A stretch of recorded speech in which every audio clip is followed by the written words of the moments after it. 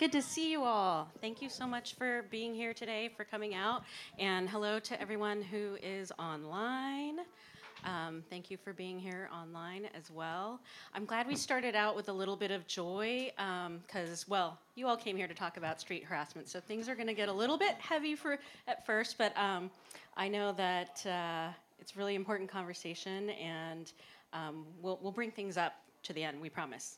Um, so I'm Shanti Elise Prasad with Chinese for Affirmative Action and Stop AAPI Hate Coalition. I use she, they pronouns. First, I'd like to acknowledge that we occupy the unceded ancestral homeland of the Ramaytush Ohlone peoples, who are the original inhabitants of the San Francisco Peninsula, and recognize that we benefit from living and working in their traditional homeland. The Ramaytush Ohlone understand the interconnectedness of all things, which is something that I really value and believe strongly in. And I hope that our discussion tonight honors their tradition of coming together and growing as a community. I'd like to welcome staff, both online and in person, from the offices of California Senator Scott Wiener, who represents San Francisco, Assemblymember Matt Haney, who represents this 17th Assembly District, and San Francisco Supervisor Gordon Marr. I'd also, before we get started with this wonderful group of panelists and fierce advocates, I'd like to offer some history of the Stop AAPI Hate Coalition. So in response to the alarming escalation in xenophobia and bigotry resulting from the COVID-19 pandemic, Manjusha P. Kulkarni of AAPI Equity Alliance, Cynthia Che of Chinese for Affirmative Action, and Russell Zhang from the Asian American Studies Department of San Francisco State University launched the Stop AAPI Hate Coalition in March 2020. And the coalition tracks and responds to the incidents of hate, violence, harassment, discrimination, shunning, and child bullying against Asian Americans and Pacific Islanders in the United States. Its mission is to advance equity, justice, and power by dismantling systemic racism and building a multiracial movement to end anti-Asian American and Pacific Islander hate. We recognize that in order to effectively address anti-Asian racism, we must work to end all forms of structural racism leveled at Black, Indigenous, and all communities of color. Some data quickly from the Stop AAPI Hate Coalition shows that out of the more than 11,000 hate incidents that have been reported, and of course that is an underreport, in the last 2 years, about 2/3 consisted of verbal harassment, with almost half taking place in publicly accessible spaces such as public transit and in businesses. Harassment can cause anxiety and trauma, as I'm sure many of you can attest to, even when it's nonviolent. And when freedom of movement is limited, it impacts the person's economic opportunities and has a ripple effect on their families and communities. Not all hate incidents are legally defined as crimes. So that's something I'd really like to differentiate. For example, someone yelling racist slurs, while wrong and hateful, is not a crime. But an incident may not be a crime. Although it may not be a crime, it can still be traumatizing and damaging. The vast majority, about 90%, of the incidents that are reported through the Stop AAPI Hate Coalition are not hate crimes. So, in February, we launched our No Place for Hate California campaign to name the deeply ingrained problem of street harassment and understand its harm to the public. We're currently moving 2 bills through the California State Legislature that would take a non-carceral approach to ending street harassment on public transportation and between customers at businesses by expanding civil rights protections and finding public health-focused solutions in the same way that the non-smoking and public seatbelt use campaigns did. And lastly, and I'm going to get to the panelists very soon here, we know that AAPI communities are by definition intersectional. I, for example, am South Asian, Filipinx, and Chicanx.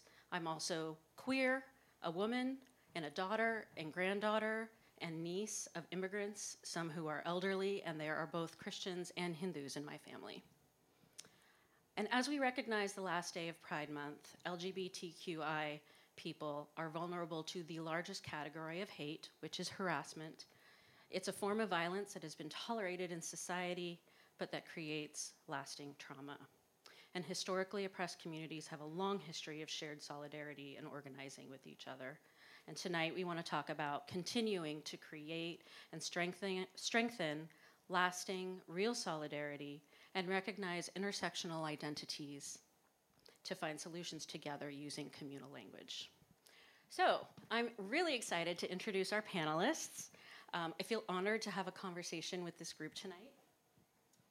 Halima Barucha, Advocacy Director for Alliance for Girls. She is a Gen Z South Asian American named on She the People's list of 25 under 25 women of color to watch. Janice Lee, Director of Coalition for Community Safety and Justice, part of CAA. In 2018, she became the first Asian American woman elected to the BART Board of Directors. And Jupiter Peraza, Director of Social Justice and Empowerment Initiatives of the Transgender District. Last year, she led the initiative to designate August as Transgender History Month in the city and county of San Francisco, ushering in the nation's first commemorative month for transgender history. And this year, she was recognized by State Senator Scott Wiener as the California Senate District 11th Woman of the Year.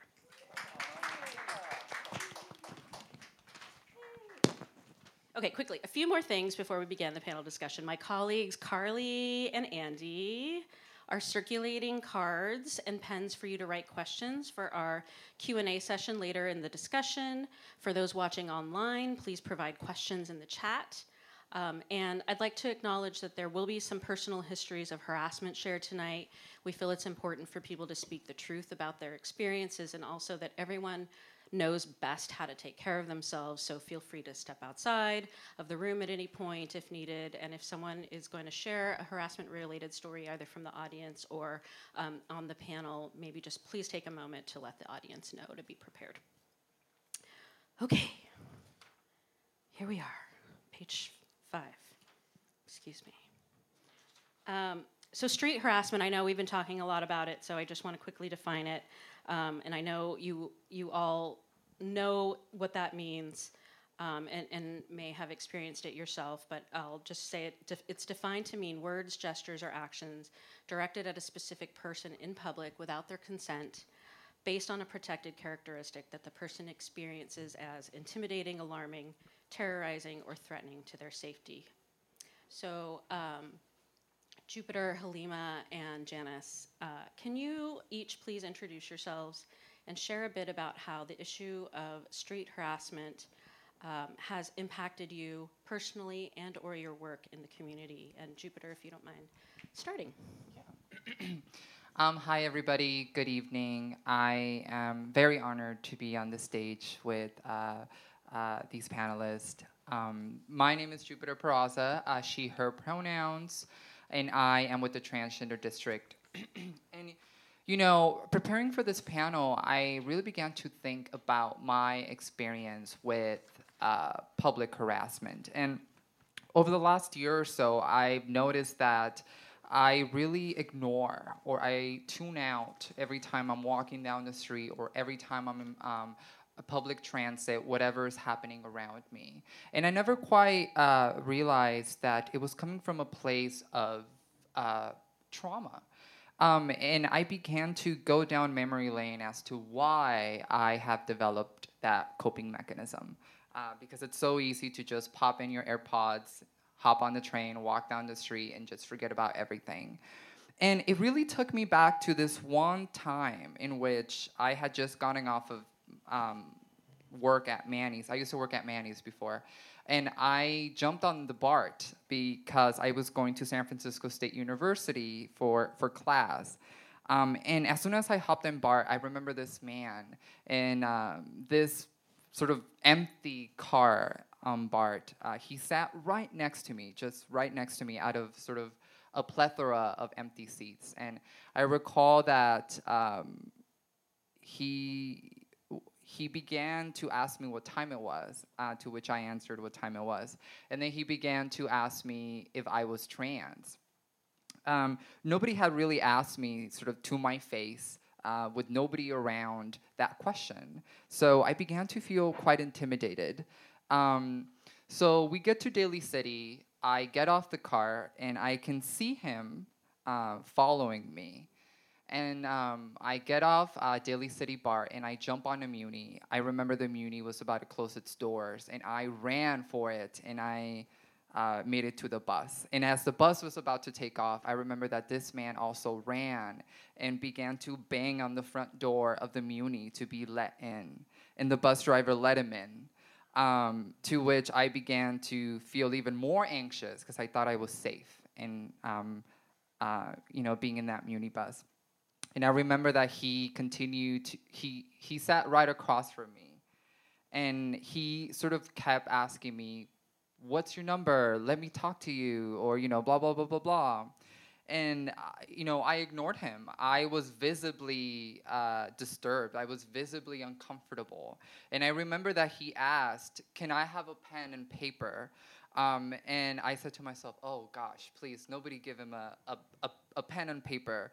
But someone did give him a pen and paper. He wrote down, I don't know what he wrote down because I never saw that piece of paper, but I remember that he wrote it down and he was handing it to me, and I kept ignoring him.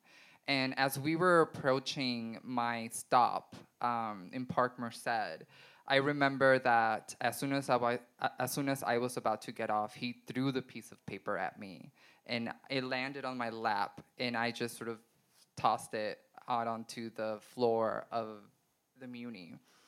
And I got off the Muni, and I remember crying. And that had never happened to me before, but I was crying because I felt so disrespected.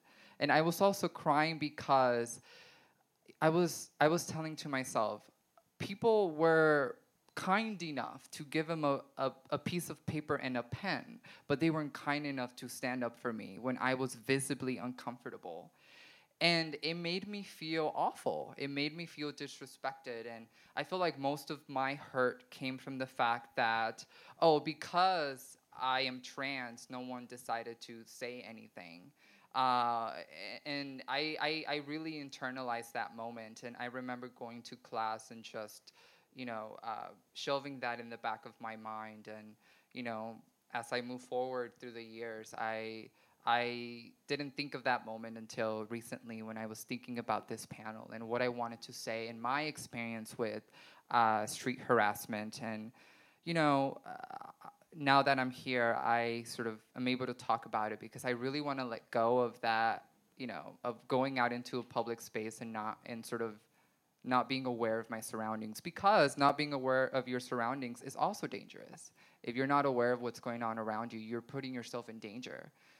So now I am actively practicing being mindful of where I am and who I am surrounded with, in hopes that I continue to keep myself safe and others as well. Thank you for sharing that. Talima, would you like to go next? Yeah. Thank you for sharing your story. It's very difficult, even talking about it. I think the emotions come back and it's very triggering. And the long lasting effects of street harassment live in our body, they live in us. And so that trauma is there wherever we go. And it gets re triggered every time these instances happen again. The first time that I took BART was the first time I was harassed on public transportation. And since then, over the years, as a regular BART rider, I've continued to experience sexual harassment. I've been followed, I've been yelled at, I've been, someone has sat there next to me and literally just masturbated, just all kinds of awful things. So being a part of this work and being able to take back my power be able to represent my community, being able to work with and for girls and gender expansive youth of color, to be able to say, not one more girl, we will not tolerate this, we will call this out. And Shanti, as you were saying, a lot of these instances of harassment are not against the law. And just because it's not against the law doesn't mean it is okay. But because of that, there is less of an imperative, there's less of a responsibility, I feel like, from transit agencies, from our government, to say we need to intervene and do something about it. And it shouldn't have to be against the law for us to say we will not allow this on our system, we will not allow this in our space. And so being able to do this work has been really empowering, being able to see girls and gender expansive youth of color, survivors, actually see the effects of this work, being able to see that their solutions, their lived experiences were valued and implemented, has just been a transformative experience. So I'm really excited to talk about that and to see how we can continue to advance this and expand this through SB 1161. Thank you. I just wanted to say quickly, yeah, like hearing your stories, I've had similar experiences myself, and I think we have this feeling that we're not supposed to talk about it. So the campaign is combating that, and just being able to hear your stories and know that you're not the only one is really the first step of, and makes that so important. So yeah, thank you, Janice. Yeah, wow. I'm just absolutely honored to be here with Halima and Jupiter, and thank you so much for sharing, because I think the more that we break the silence of this, the more that we can take collective action, both in, policy making, like broader collective action, and also just acknowledge and recognize those individual moments where we need to, as individuals, also step up and support someone like Jupiter, who's being harassed by this person while, she's riding Muni and BART. I think personally for me, when I think about harassment and sexual harassment, first, just as an elected official, whether you're running or if you're, have a public persona, you've really, in putting yourself out there, have to identify yourselves as all these things that you are. And as someone who's an immigrant, I'm queer, I'm in a relationship with a woman, I am Asian American, I'm from Hong Kong. All these things start sort of stacking up, and I feel like it gives more reason to be harassed. It's like, well, I'll harass you because you're a woman, but I'll also harass you because you're not from here. But I'll also, make racist remarks at you. It just adds up so quickly. And, for someone like me, I don't have the opportunity to hide that. I will say the harassment I probably get the worst, unfortunately, is online. And those sort of insults I get, they immediately jump to, I'm going to rape you, I'm going to stalk you, I'm going to find you, to the point where I actually had to have BART police chief get involved because some of the gender-based violence, threats of violence had become so strong that they had to monitor this. But all that said, when I'm out on the streets, I face that, and I am an anonymous person in the street, and one, something that I keep thinking of. So I now live with my partner in the Inner Richmond, but we used to have a long distance relationship. I lived in the Outer Sunset. She lived in the Tenderloin. And so I would often take, the 7 Muni bus. And then she lived on a Farrell, so I would walk up Jones. And then oftentimes my partner, actually, especially at that time, she worked in permanent supportive housing, building permanent supportive housing, homeless housing, literally in the Tenderloin. That is her community that she's invested in. And a lot of times we'd work together before I would head home. We'd hold hands, and basically every time we would be harassed for doing that by someone on the street. And every time you have to go through that process, both together and individually, of how you're going to respond. Are you going to say something back this time, or are you just going to stomach it this time? And that moment, it was always men harassing us and saying whatever insults. That's just a thing that person does as an activity, a behavior, but something that's going to sit with my partner Danielle and me for the rest of the day. It'll be something that triggers the next time we're walking up and down Jones Street. And the way that, as Halima, you're saying that, we hold that trauma for such a long time. I think what's also really immobilizing is just not feeling like there's anything you can do, and just feeling like whatever action you do is going to be wrong. It's not going to be effective. It's not going to fix anything. And I think, my way sort of to think about this and address this, I think first is being super grateful for folks like Jupiter, Halima, Shanti, other folks here who are doing the work on the ground to change policies so that there is a public recognition that the public sector in particular, that our government needs to step up and say, like, fuck this shit. We're not going to deal with this. We're not going to allow this anymore.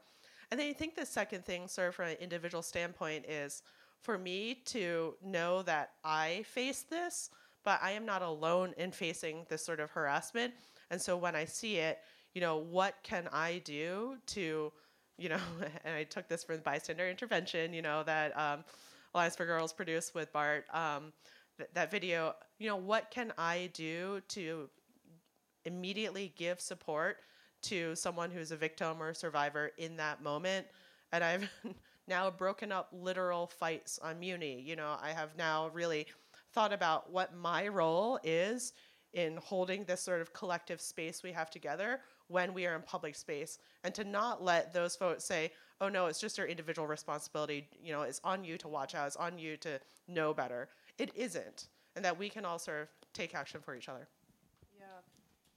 Thank you. For bringing that up. I actually want to say to that end, it is on all of us to keep each other safe. And when we talk about abolition, when we talk about not taking a carceral approach, it means each of us stepping up individually as a community. So if there's one thing that anyone who's here, who's watching on Zoom, who's here in person can do, it is to learn about bystander intervention. And we did a really good job of producing a very easy to digest video with Bart for the Not One More Girl initiative, as Janice was saying. And you can find it at bart.gov/notonemore girl. And the video really talks about the 4 steps to intervening safely, you as a person intervening, because that can be triggering and difficult, especially when you're from a marginalized community or you're personally impacted.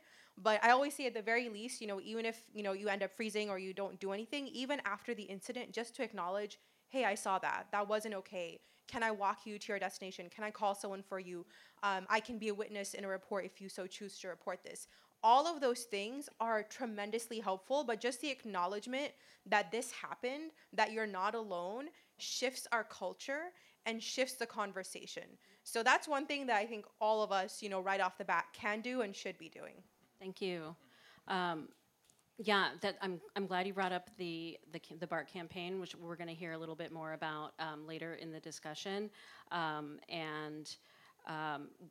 Halima has some really promising data to share. This is really long-term work. I know that there's some immediate changes that we can make right now, but this is also about culture shift.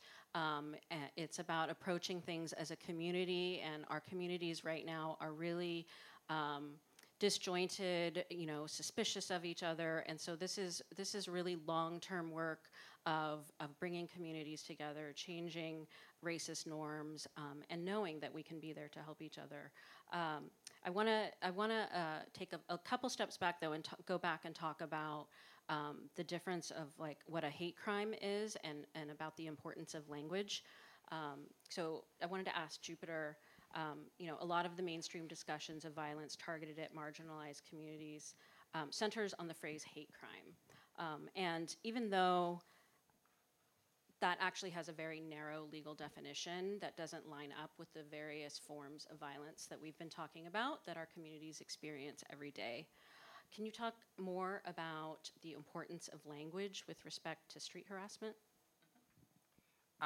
Yes, that's a very great question. And, every time that I discuss hate crimes, I always go back to the parameters of a hate crime.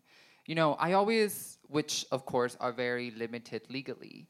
I always go back to how reporting a hate crime is very much of after the fact. After the fact it has happened, after the fact someone has experienced a very traumatic situation in their life. And, it most often doesn't feel like it's it's like it's worth mentioning, because when it happens, you're just trying to cope, you're trying to survive, you're trying to move forward. And I think it's very important to change the language and to address the language of how is it that we can address something prior to it happening, to save that individual of experiencing something traumatic, as Halima said, something traumatic that can stay in your body for years, and something that can infect you for the rest of your life. And I always go back to, we must expand the language of what hate is, and how we report hate, and how we address it. And the more that we expand the language of what hate violence is, and the different ways in which we experience hate violence, the more that we can come together and say to one another, I have experienced that as well. We have a shared experience, even though we might seem like we're from from different universes. I think that's quite important. And on the other flip side of the coin, I always think of language as also being artillery. You mentioned that a lot of hateful incidents and a lot of hate crimes and harassment for the AAPI community skyrocketed during the Trump administration, in which he characterized the COVID-19 pandemic as originating in Asia. I always refer back to that very xenophobic rhetoric that had very prominent ripple effects in the AAPI community. And that is something that I continue to see in, most especially in the rise of anti-trans legislation that we are seeing across the country. That legislation it's not just, you really have to think about what it means. And you really have to think about how that rhetoric reflected in that legislation can be translated into violence. When a trans person is out and about, that rhetoric can place them in danger, as it proven that it has. Just this year alone, almost 20 trans people have been killed because of transphobic violence. And when we address the issue of harassment and hateful violence, we must go back to the root of it. Where is it coming from? Where are people conceptualizing these ideas of hate? And it goes back to the way that we communicate that, but how we think that it's okay to do so. And it's not okay. We must really focus on how is it that we can reform that and address that, and also revolutionize it to make sure that we don't continue to promote it. Thanks. I felt like you might. No, okay. One thing though, Janice, I wanted to say thank you for your sad story of your long distance relationship. I really appreciate you bringing some levity to the conversation. Yeah, thank you very much for that, Jupiter. I think you're absolutely right. There's just been this continued culture of just using language. Oh, it's harmless. That kind of like boys will be boys. That's what they do. Kind of conversation is a precursor to violence. And so, street harassment and the prevention of that through public health solutions, I think, is preventing hate crimes before, what is defined narrowly as a hate crime before they happen. Halima, we know that street harassment impacts historically oppressed communities, and that it particularly harms people who sit at the intersections of multiple identities, of those who are discriminated against. Could you talk some about how we connect our issues in ways that are authentic and impactful? Yeah, I think just kind of hopping onto, what Janice said earlier, right? It's like, am I being attacked because of this or this or this or all of the above? And unfortunately, that is a very real reality that many of us who hold multiple identities, as we all do, right, as human beings, have to navigate as we are walking out, being in community, being in public spaces. As a Muslim woman, who's visibly Muslim, it is like having a walking target on your back, right? It is something that before someone knows anything about me, they know my religion. And because of the rise in Islamophobic hate crimes, in Islamophobic rhetoric, we have seen a rise in attacks on Muslim communities. And so there's this framework called gendered Islamophobia that we can use to kind of understand this issue. And I'm really glad that Chinese for Affirmative Action is really thinking about that. And this bill, SB 1161, is really considering all these intersections, because it can't be just about one identity or one area. It has to consider all the ways in which we are impacted. And so gendered Islamophobia allows us to draw attention to the ways in which Muslim women are disproportionately impacted by Islamophobia. We are portrayed as terrorists or terrorist sympathizers, but at the same time oppressed. And so when violence against Muslim women happens, it is normalized, it is dismissed or ignored. And so it is really hard for Muslim women to actually even come forward and to share their stories, to be believed, to be heard, and to be respected. And so it's been really an honor to represent Muslim women in this space as a decision maker, as a leader. And I really hope more movements and more conversations about public safety, about gender-based violence, continue to bring in more Muslim women and more voices from diverse communities and marginalized communities who historically have been silenced, erased, and often, unfortunately, are the most impacted by these issues.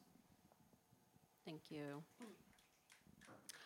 I'm wondering if either of you, Janice or Jupiter, have additional insights about just and historically oppressed communities have a long history of organizing together, but there have also been tensions. So given where we are at today, do you have other insights or anything to add on to what Halima was saying about how we can push this issue forward, in a more more collaborative way? Yeah, I'll say something that I've been really thinking about is, as both an Asian person and a queer person, I've been really thinking about how can I queer AAPI spaces, and then how can I do the vice versa? How can I make queer spaces really more inclusive of a broad AAPI identity? And I think doing that work, both in the spaces, I'll give a little bit more example in a moment, will really help better inform different policies, or as we codify different policies into actual programs, initiatives, etc. It goes a really long way. And so whether it's, I had been on the Harvey Milk LGBTQ Democratic Club board and have been a longtime member, how can we really bring the API identity into that space and lift up more API folks into the leadership? I was actually just at the club recently speaking about the work I do through the Coalition for Community Safety and Justice, for example. But that's only one example of that. And then certainly, when we are talking about Stop AAPI Hate, not only do we have to be much more expansive of what it means to be API, where's the South Asian representation? Who are the PI community leaders that we are actually working with? And how can we ensure that this is not just, a cis East Asian movement? And how do we think about, the API identity as expansive? And, if you think like API folks are being targeted right now, what do you think of like trans API folks? What about queer, gender non-binary API folks? And so I think in particular, one movement that one organization I've been really inspired by, and they're part of the broader ACRE Chinese for Affirmative Action family, is Lavender Phoenix, formerly known as APINK, where they're really starting from the intersection, starting from some of the most marginalized API communities, trans and gender non-binary API folks, and talking about what does community safety look like for that community. And guess what? It's not a bunch of police. It's not a bunch of enforcement. It's actually like education opportunities. It's actually things like job opportunities and, addressing workplace discrimination. It's a really, really different framing. And I think that's where we as API community leaders like need to start from when we think about stopping API hate. Thank you. Yes. I will say that I do agree as well. And I also really believe in the importance of building coalition and expanding the coalition. And when I think of SB 1161 and AB 2448, I also think about how this is also an issue about the environment, as we're trying to get more folks to ride public transit than, ride their car. This is also a working class issue, as more affordable housing it's built around major transit lines as transit oriented communities. This is also a feminist issue because it highly impacts women and folks that are femme presenting. And also a public safety issue, a human rights issue. And if we begin to understand the conversation that we are having as being broad and expansive as it is, that is where we build real power in terms of I am with you, I am joining this fight, because in some way or another, I also experience this in this path and in this avenue. Aren't they awesome? Thank you. Yes, absolutely. And or, there's somebody that you care about. Everyone has, a grandmother or, some loved one who is also being impacted.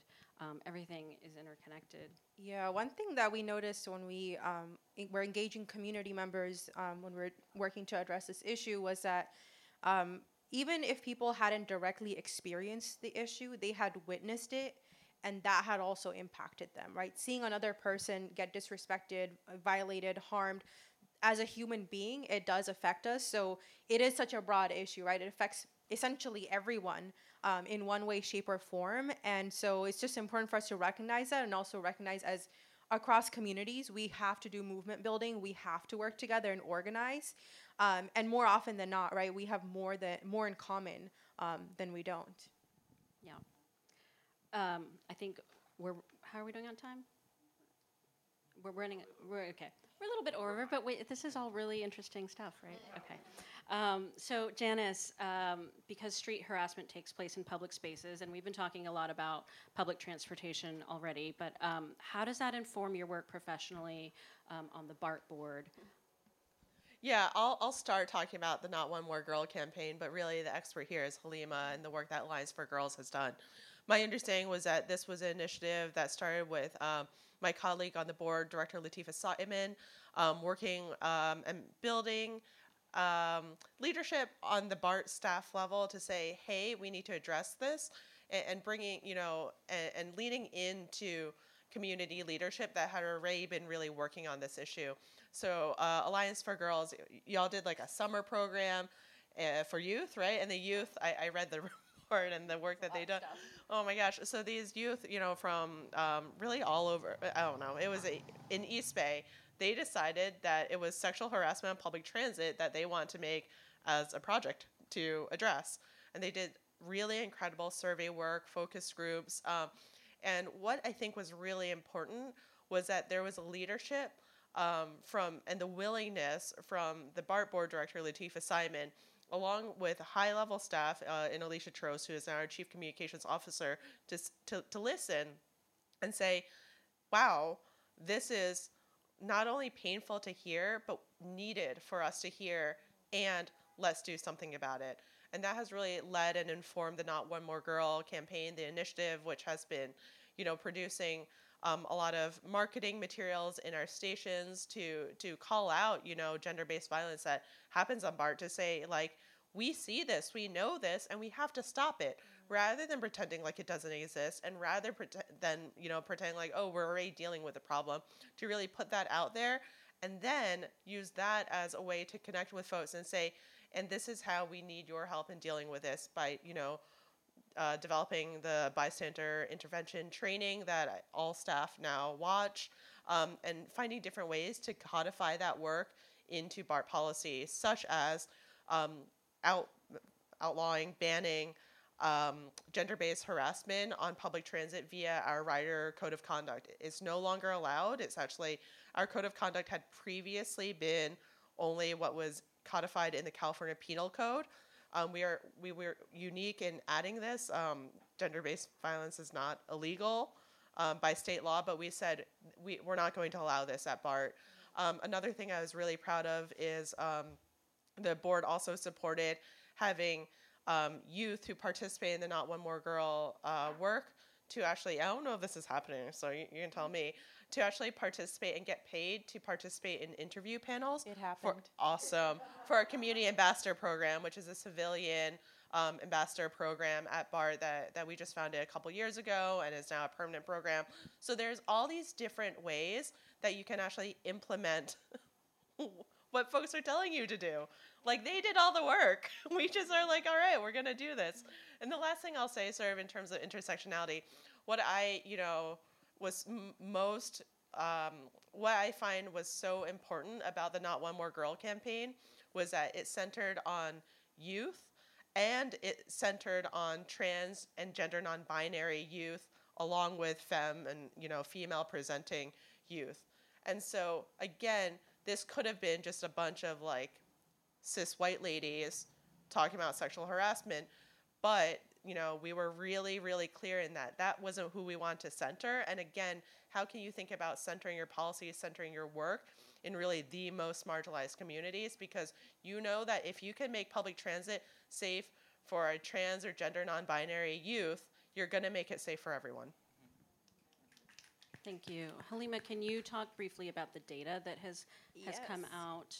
I have my phone out so I can get Awesome. everything correct. So as a part of this initiative, we asked BART to start tracking sexual harassment. And the success of this initiative really speaks to what SB 1161 can make possible for other transit agencies. So as a part of the initiative, the Passenger Environment Survey, which happens every quarter, started asking a yes or no question. Have you experienced gender-based sexual harassment in the last 6 months? Keep in mind, this is COVID numbers. And from last year, went from a high of 12% to a low of 7% now. And BART conducted surveys a year in after we had publicly launched the campaign, which was last year, April, doing a random online survey among BART riders. And the responses show that 65% are more aware of sexual harassment and gender-based violence. 52% knew more about how sexual harassment and gender-based violence impacts girls, transgender, and gender non-conforming people on BART. 46% responded they know where to get help if they experience sexual harassment and gender-based violence, and 36% said they felt safer riding BART. We also did in-person surveys because we recognize that many communities are distrusting of governments and giving surveys and doing data. So when we did our in-person events, which intentionally engaged disenfranchised communities that have historically not been engaged with, went to West Oakland and East Oakland, we engaged 300 people, and we did do in-person surveys in multiple languages, and those results found that 43% of the respondents felt safer riding BART after knowing about this initiative. And so that's just 1 year in. BART is going to be working on phase 2 and continuing to do this work. And it just shows the possibilities, right, that this work does have impact. It does have result. It is effective. And it makes us more effective when we're putting out solutions because we don't have to go back a year later and say, oh, we did that wrong, right? We have to do it again, right? Let's do it right from the beginning. And doing it right from the beginning means centering those most impacted as decision makers, paying people for their time, taking leadership from community-based organizations, and making sure that at the center of how transit agencies see safety and security, we're including an intersectional lens that includes gender-based violence, hate-based harassment, street harassment, in the center. So when we're designing a station, when we're renovating a station, when we're putting in a new line, whatever it is that we're doing, that is at the center and what we consider when we do this work. I don't know about you, but I want to learn more about this bill and how to support it. We'll get to that soon. So has anyone asked, we're going to move a little bit to some questions. Do folks have some questions for me online or in person? Do we have some time for a few questions from the audience?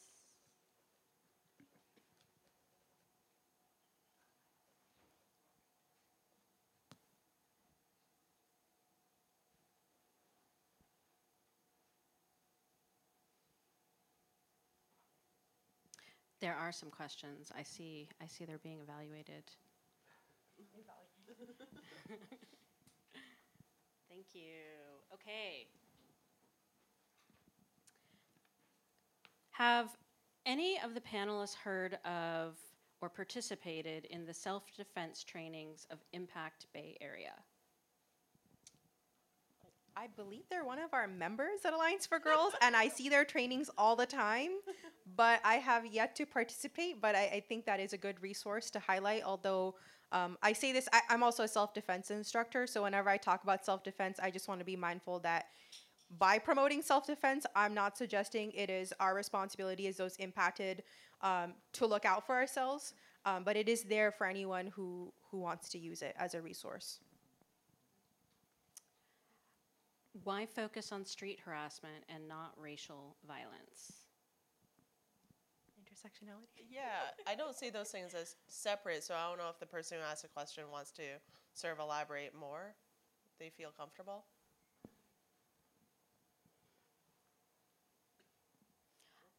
No, I don't think anyone's. Well, I think that street harassment, I look at it like an iceberg. Public harassment is definitely, it stems from a lot of identities. As Janice mentioned, when we experience public harassment, is it because of this wide array of identities? Is it because I'm trans? Is it because I'm femme presenting? Is it because I am brown? All of these things, they are intersectional. And however, I do think that opening the discussion revolving around public harassment, it does open up the floor and the conversation for many, and not just a specific group.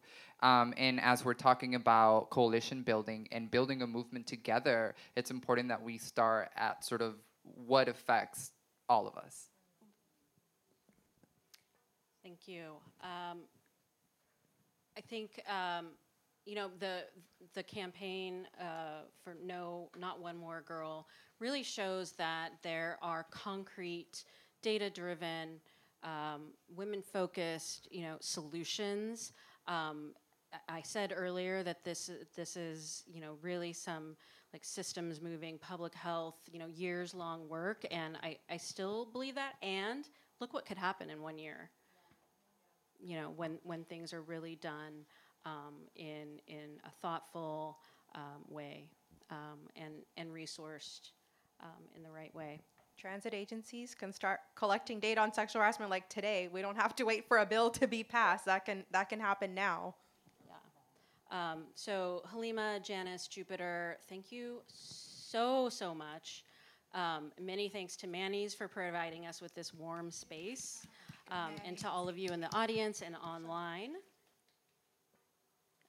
Oh, there was one more question. Oh, yeah. Let's have another question, and then I'm going to talk a little bit more about the No Place for Hate California campaign. We do have till 7:10. Okay. As a trans woman, how can you feel safer while traveling? I'm guessing that's for me.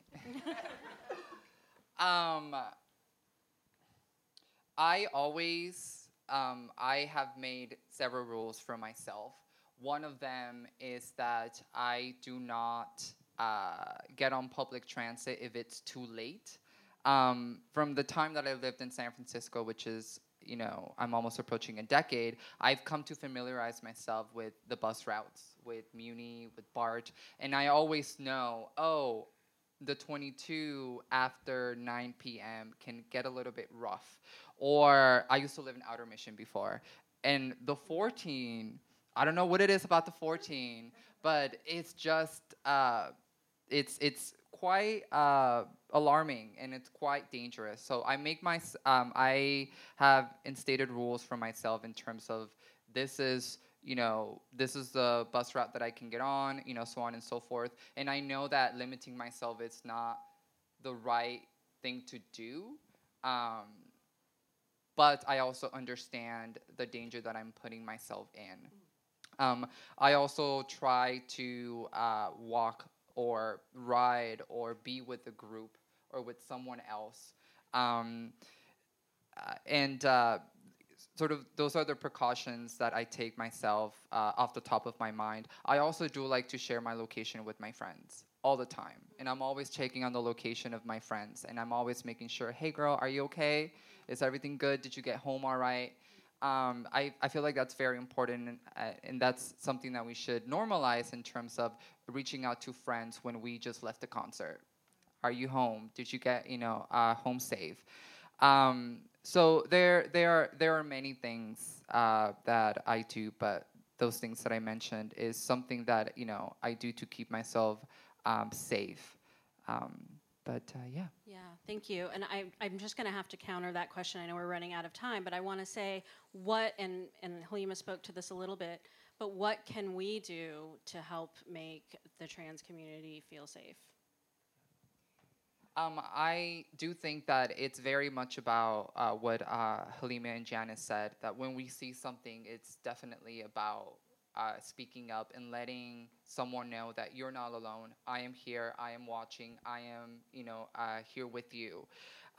This happened to me once, but I was writing BART once, and I was sitting by myself, and it was late at night, and I remember that this other girl came and sat next to me.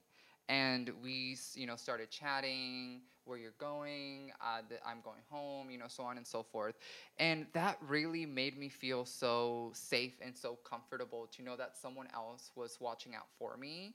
And ever since then, I told myself that every time I would get on transit, I would sit next to someone that I could visibly see was uncomfortable or was not feeling safe. And we can always tell by their behavior and sort of like the language of their body. And I think that in a way, it's a very nonverbal assurance of like, I'm here, just eye contact. And just having that, I feel like goes a really, really, really long way. Were you going to say something just really quickly? I thought you were right there. Nope. Okay. All right. Plus one, two, and three. So yes, again, thank you all so much for being here. So what next and what can you all do?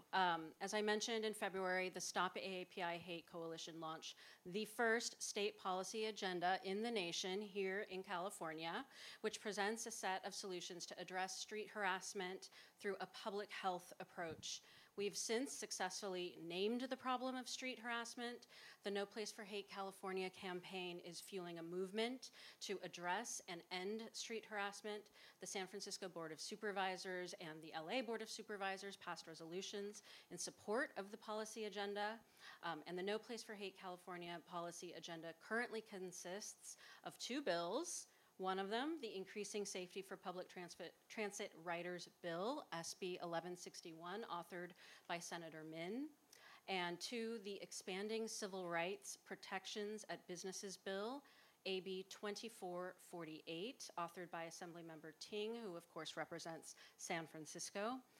And the bills passed through their respective houses with bipartisan support, and we're focusing our advocacy on getting these bills passed this year. And you can learn more at noplaceforhateca.org. We continue to engage over 100 organizations across California to support our policy agenda, and we need your help to spread the word and also tell your stories, because it is people power that fuels this movement. And everyone being transparent about their stories as you feel comfortable. So these bills are essential stepping stones to ensuring California is being responsive to the alarming rise of hate incidents documented in our state, not just against Asian Americans and Pacific Islander communities, but against women, Black people, and other people of color, the LGBTQ plus community, people with disabilities, seniors, and all people who are vulnerable to harassment. And so next, I'm very proud to introduce my colleague and fellow CAA advocacy manager, Nick G., to describe the fun action you can take today at our photo station right here in the back. I know things can feel pretty dismal out there right now, but truly every action that you take is an act of hope and resistance. Thank you all so very much.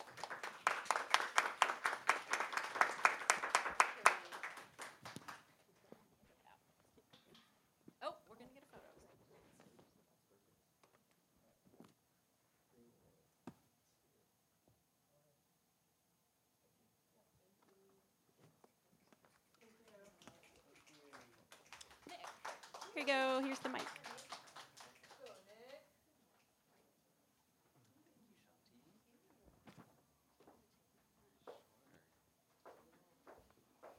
Well, good evening. My name is Nick Diaz. Shanti had introduced me. I'm an advocacy manager with Chinese for Affirmative Action and Stop AAPI Hate. Our team has continued to push for change, and we need your support tonight to move our campaign forward. So tonight, we invite you to become a digital advocate with us and take action by participating in the No Place for Hate California social media campaign. And so there's 3 ways that I want to invite you to partner with us tonight and to become a digital advocate. First is actually to visit our website, noplaceforhateca.org, to learn more about this campaign and how you can get involved. And second, tonight we have a live activity for you to join our campaign in the back tables by sharing what you might imagine a safer place to be. We're asking folks to complete this prompt. I want a safer place too, ... by writing out on the whiteboard and posting a photo of you holding this board on Twitter.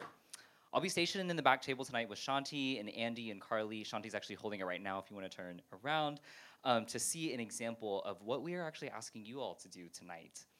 And lastly, we'd like to encourage you, if you're willing and able, would you consider financially partnering with a local LGBTQ plus organization? Please consider donating a one-time or recurring gift to an organization near you by visiting giveoutday.org.